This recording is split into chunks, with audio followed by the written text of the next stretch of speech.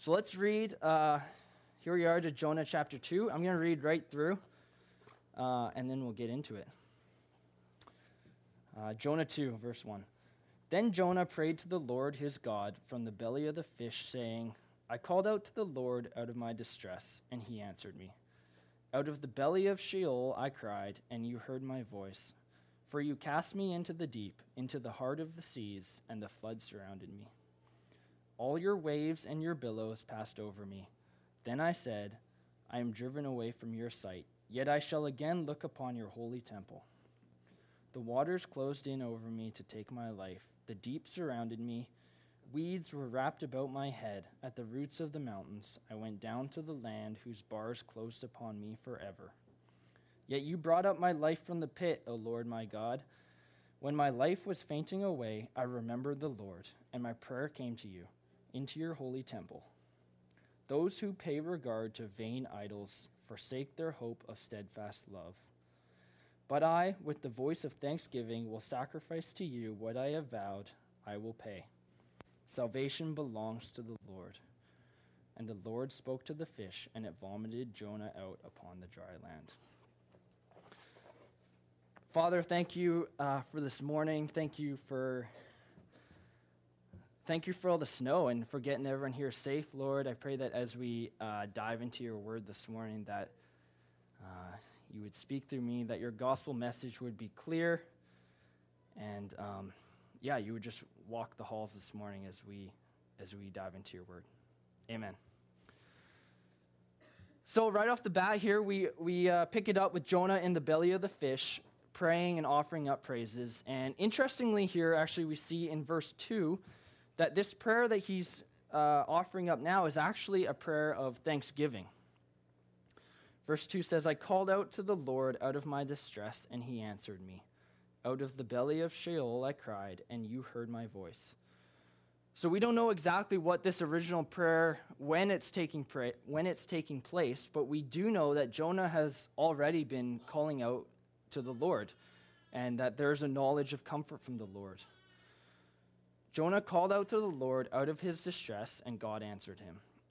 We don't get a word-by-word account of what the original prayer looked like, but as we go through Jonah's prayer here, we see some ideas of what he was praying about, and he recounts a bit of what he was praying. So as we go through, Jonah's prayer currently it's kind of split up into two parts. You got kind of verses 3 to 6, which involves Jonah admitting his mistake. He realizes where he's at and the situation he's in, kind of fully understanding the problem that he's in. And verse 7 to 9 is a little bit more about Jonah praising God, looking to God, remembering all the things that he is and all that he's done and all that God will do. So as verse 2 goes on here, Jonah talks of himself being in the belly of Sheol. And this got me thinking, what is Sheol? I think that word gets thrown around a lot in the Old Testament. You see it. I think I remember it's said 66 times in the Old Testament. And what is Sheol? Is it hell? Is it heaven? What is it? Was it? You often hear the word Hades as well. Is Hades and Sheol the same? Is hell and Sheol and Hades the same thing? What's going on here? It sounds like hell because I'm sure that's probably where Jonah feels like he is right now, in the belly of the whale. And so I looked that word up. I studied it a bit. I actually looked at the Hebrew and the Greek of Sheol, and some interesting stuff came up. Sheol is Hebrew, and Hades is Greek. And those two words can actually kind of be interchanged. You see Hades more often in the New Testament in the Greek. So in the Old Testament, pre-Jesus Christ's resurrection, people were governed under the law given to Moses on Mount Sinai, which was designed to expose sin. And the people of that day, they tried to follow the law the best that they could, but of course they fell short. So what did they do to atone for their sins? They sacrificed animals. And so this is where it starts to get good. Currently, we are saved by faith, just like people of the Old Testament. Ephesians 2:8 tells us, for by grace you have been saved through faith, and this is not your own doing, it is the gift of God. However, we currently are saved by faith of an event that already happened, Jesus Christ dying on the cross for you and for me. And in the Old Testament, people were saved by faith of a Savior to come in the future, that a Messiah would come to be declared a Son of God. And because those people lived in a time of the law before the grace of Jesus Christ's death and resurrection, they actually go to a different place than we go to now upon death. They go to Sheol, or Hades. Sheol it's a place of intermediary, and it actually has two levels. It has a level for the righteous and a level for the unrighteous. In Luke chapter 16, we read the story of Lazarus the beggar and of the rich man.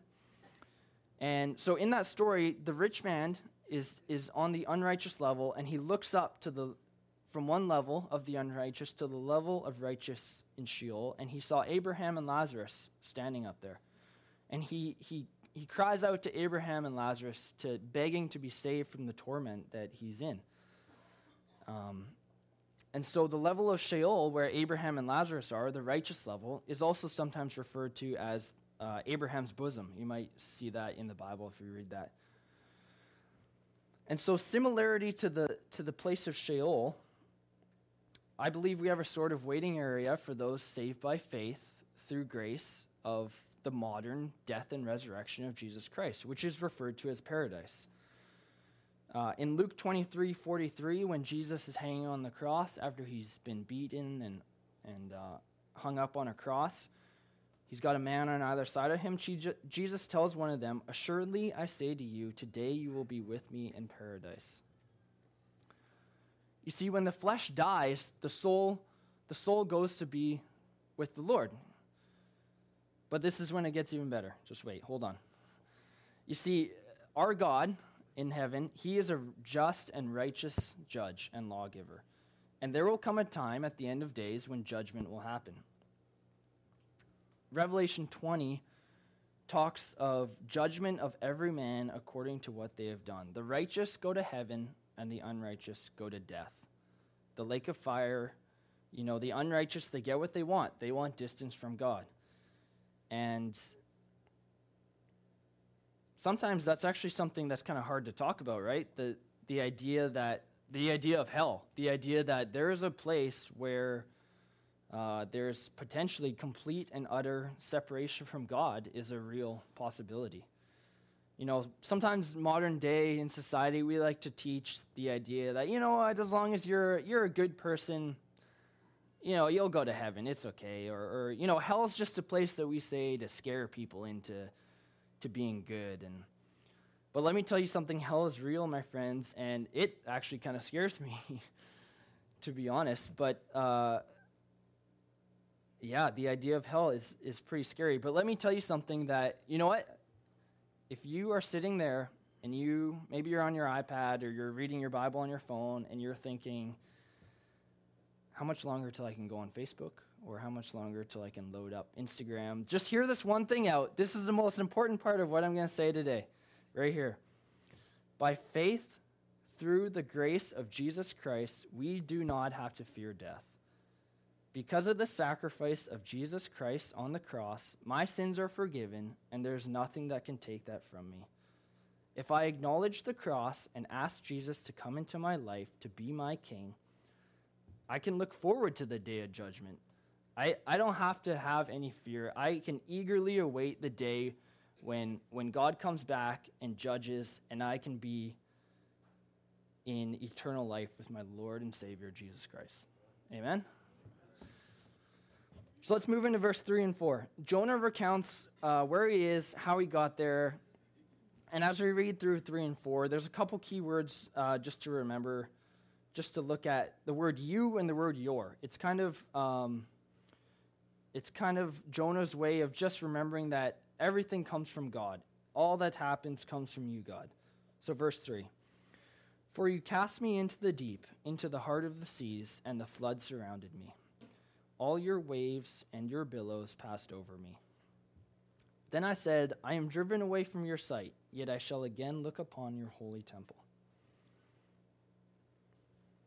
Did you know that when Jesus was crucified, and he was laid in the tomb for 3 days and 3 nights, he didn't take that chance to be like, oh, thank goodness, time to get a good night's rest. I've been working hard for the past all these years, and it's time for me to take a good night's sleep. He didn't do that. That guy didn't rest. He doesn't ever stop working. In 1 Peter 3, verse 18 to 19, it says, "For Christ also suffered once for sins, the righteous for the unrighteous, that he might bring us to God, being put to death in the flesh, but made alive in the spirit." Verse 19, "In which he went and proclaimed to the spirits in prison."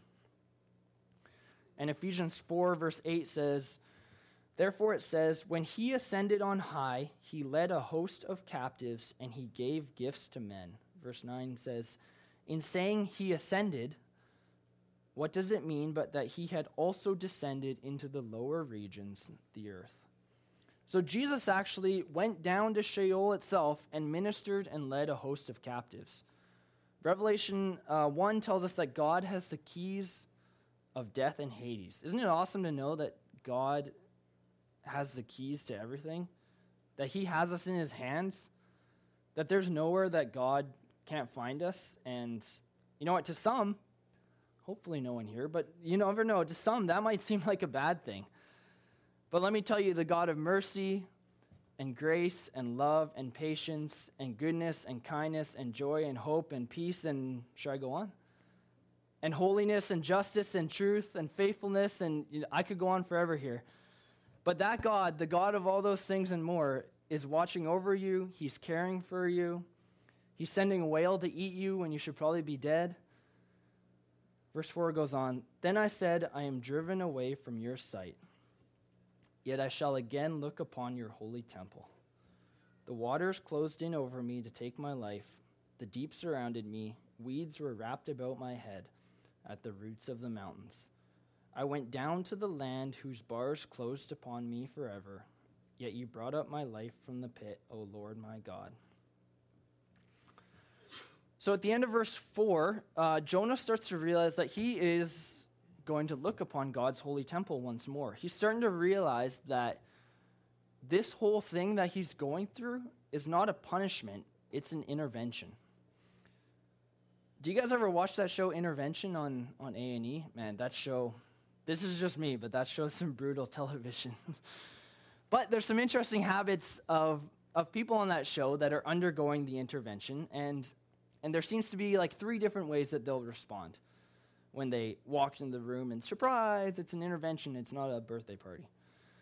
They'll either, one, they'll accept that they need help and they want to change, and they'll go forward with the change. Or 2, they'll fight it a bit, they'll walk in and be a little caught off guard, a little angry, but then they'll realize, no, I do need help, and they'll accept the help and they'll want to change. Or number 3, the people will walk in, they'll be ready to eat some birthday cake, and then they realize it's an intervention, and they get angry, they get defensive, they kind of start to fight it, and they just storm out, and they don't want to change.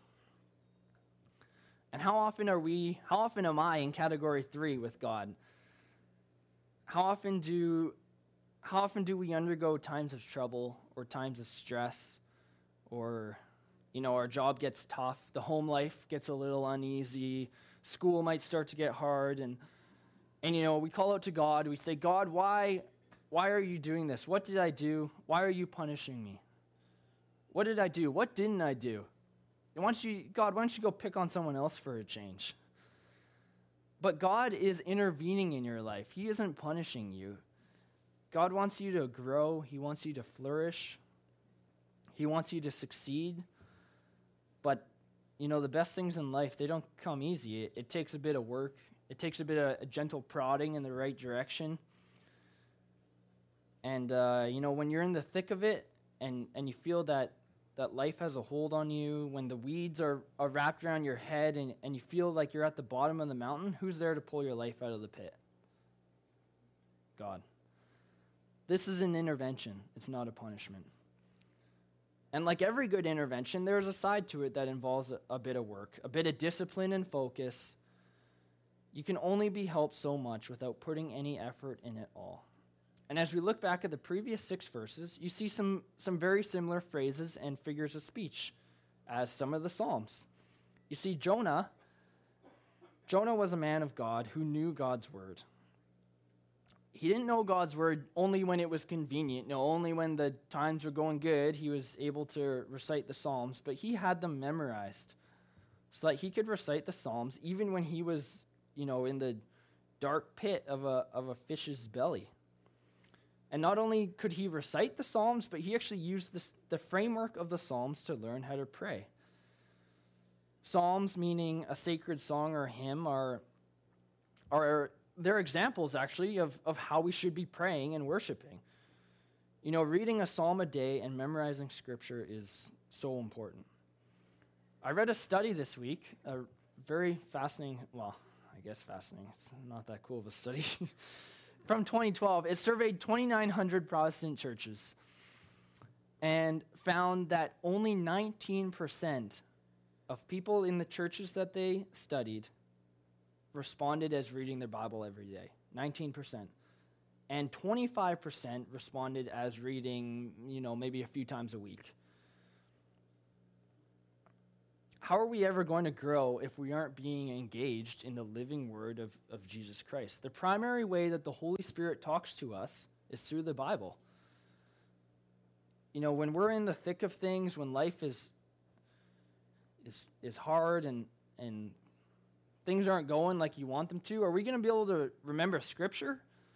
Or is that one classic joke from the Big Bang Theory going to be clogging your brain and you won't be able to memorize any Scripture? Jonah was a man of God's word, a man who took the time to memorize Scripture. And I'm sure it wasn't easy. Sometimes I wish I was like Jerry Veal up here just ripping up guitar solos all day. But it doesn't work that way, does it? It doesn't work like that. You got to put some time in. You got to put some practice in. You got to have some repetition. Verse 7 goes on, 7 and 8. When my life was fainting away, I remembered the Lord, and my prayer came to you, into your holy temple.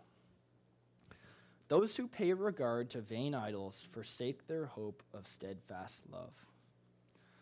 Jonah's biggest worry is not that his life is fainting away. It's not that he's in the belly of a fish. It's not that he's on the brink of death. It's not that, I heard my wife was making roast beef for dinner tonight. I'm not going to make it home. But his biggest worry is the thought of forsaking his hope of steadfast love. The thought of dying and going to Sheol on the side of the unrighteous, away from the presence of God, away from the steadfast love of God himself. The kind of love that came first before all other forms of love. The kind of love that would send his own son to die for you. The kind of love that allows us to be called children of God. Jonah didn't have a fear in the belly of the fish of death, but he had a fear of what could potentially happen after death. And the thought of being apart from God, of being like a man who paid regard to vain idols, similar to probably what was happening in Nineveh, worshiping golden idols, worshiping money, worshiping sex, putting their own thoughts in front of God's, following their own desires. Jonah knew that paying regard to vain idols like that would not end well, and his voice of thanksgiving to the Lord is offered. Verse 9, but I, with the voice of thanksgiving, will sacrifice to you. What I have vowed I will pay.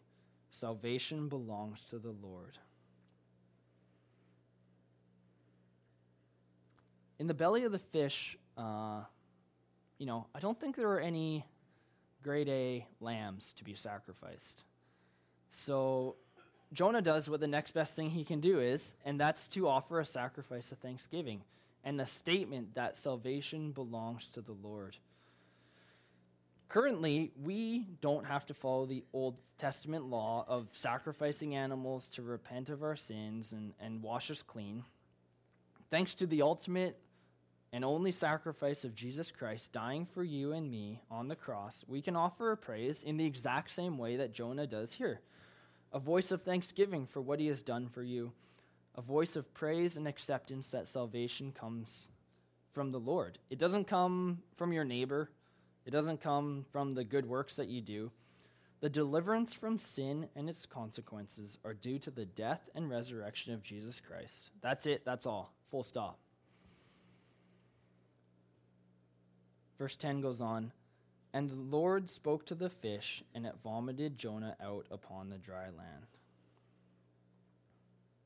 That fish was a good listener, isn't it? Much better than Jonah. God spoke to the fish, and it vomited Jonah out upon the dry land. And what a way to go, I guess, eh? I guess better out that way than out the back door. I don't know. I'm just saying, it's a tough call. I'm not really sure, but can't imagine it was a pleasant experience. I don't know. So God pulls Jonah up out of the belly after 3 days and 3 nights. And, Jonah doesn't wait to praise God and repent until after he's delivered.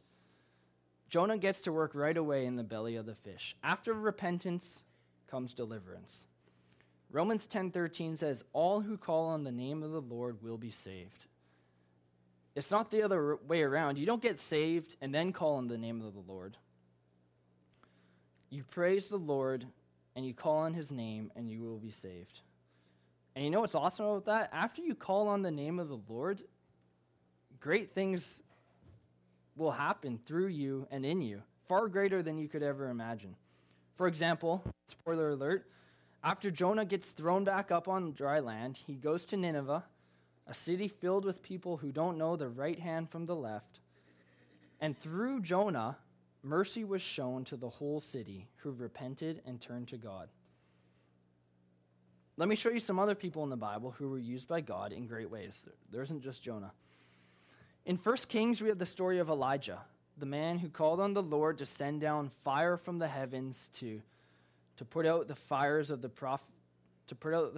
consume the prophets of Baal. The same man who during severe famine and drought called on the Lord for rain, and it was sent to Samaria. And yet, all these things are done through Elijah by the Lord, and yet as soon as one human queen threatens Elijah's life, and all of a sudden Elijah's scared, he's running into the wilderness, he's hiding, and he's even wishing to die. He doesn't want to live anymore. But you know what? God cared for Elijah. He sent an angel to nourish and take care of Elijah. And Elijah realized the errors of his ways. He repented and got sent back to where he came from. And, after that little incident of running away and wanting to die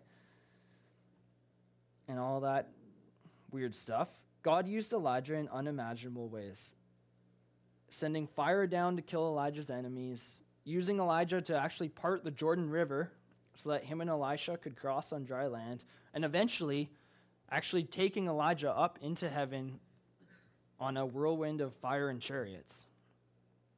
Or take a look at the 12 disciples, a classic example.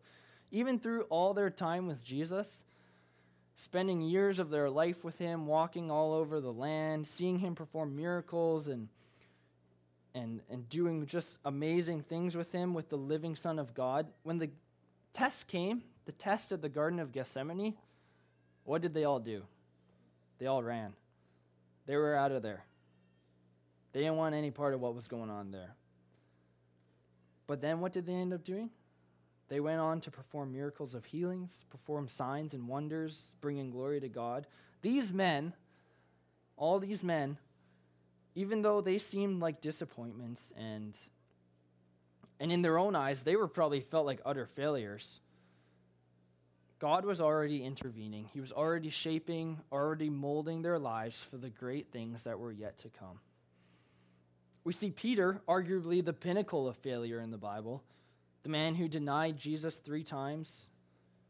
He doesn't know when to keep his mouth shut. He was scolded by Jesus, and it was actually even called Satan by Jesus. Yet God used Peter in surprising ways. In Matthew 16, we see Jesus say, "And I tell you, you are Peter, and on this rock I will build my church, and the gates of hell shall not prevail against it." You see, the church was built upon the disciple Peter, and the gates of hell shall not prevail against it. Isn't that a cool thought? The powers of hell shall not prevail against the church. The church is the bride of Christ. How important the church is so important and powerful that even the gates of hell shall not prevail against it. I actually had a great conversation this week about the importance of church and how God uses the church on earth to actually fight the devil. That there's a battle going on right now between good and evil, and the church is the light of the world, like a city on a hilltop that cannot be hidden. And who's the church? Is this building the church? Is this disco ball the church? Is the building up the road the church? No, you're the church. All you people are the church. Your role in Christ is so important. Did you know that you're called a royal priesthood, a holy nation, a people for his own possession? That you may proclaim the excellencies of him who called you out of darkness into his marvelous light? Once you were not a people, but now you are God's people. Once you had not received mercy, but now you have received mercy. So you may not have ever, been in the belly of a fish. I don't know. Maybe you haven't preached to hundreds of thousands of people. You probably haven't cured the lame. You probably haven't healed the sick. But that doesn't mean there isn't work for you to do. As a member of God's church, you are a light to the darkness. Just because you haven't been in the belly of a fish anytime recently, that doesn't mean you're not allowed to go through tough times. Life is messy. Life is hard. We're in a constant battle, just fighting the devil just to hold our ground. And, just because you're a candle in the darkness, that doesn't mean you're not allowed to flicker once in a while. But when you find yourself in that place with weeds around your head, you're in the valley of the mountain, you're in the deep, do like Jonah. Look to God, pray, offer a sacrifice of thanksgiving for what he has done and what he will do for you. Don't be disheartened. There's much more work for you to do. So maybe you're sitting there, your stomach is grumbling a bit, and your mind's starting to waver a bit. You're thinking about all the snow out there. You're thinking, I sure hope it doesn't snow later because I'm gonna have to get out the snow shovel again. Or maybe we're thinking about where we're gonna go sledding after this. I heard we're all going sledding. I don't know. Or maybe you're thinking, boy, Blake, I just woke up, actually. Good to see you. I didn't know you were preaching this morning. I have no idea what you've been talking about. Well, let me leave you with this one thing. When you're experiencing persecution or problems, pray with praise and present your proposition to the pervasive and prevalent providence, and you will receive power. Did you get that? One more time. A little bit slower this time. When you're experiencing persecution or problems, pray with praise and present your proposition to the pervasive and prevalent providence, and you will receive power. In other words, long story short, when life is hard, which is a lot of the time, pray to God with praise, and you will receive power. Persecution, pray, praise, power.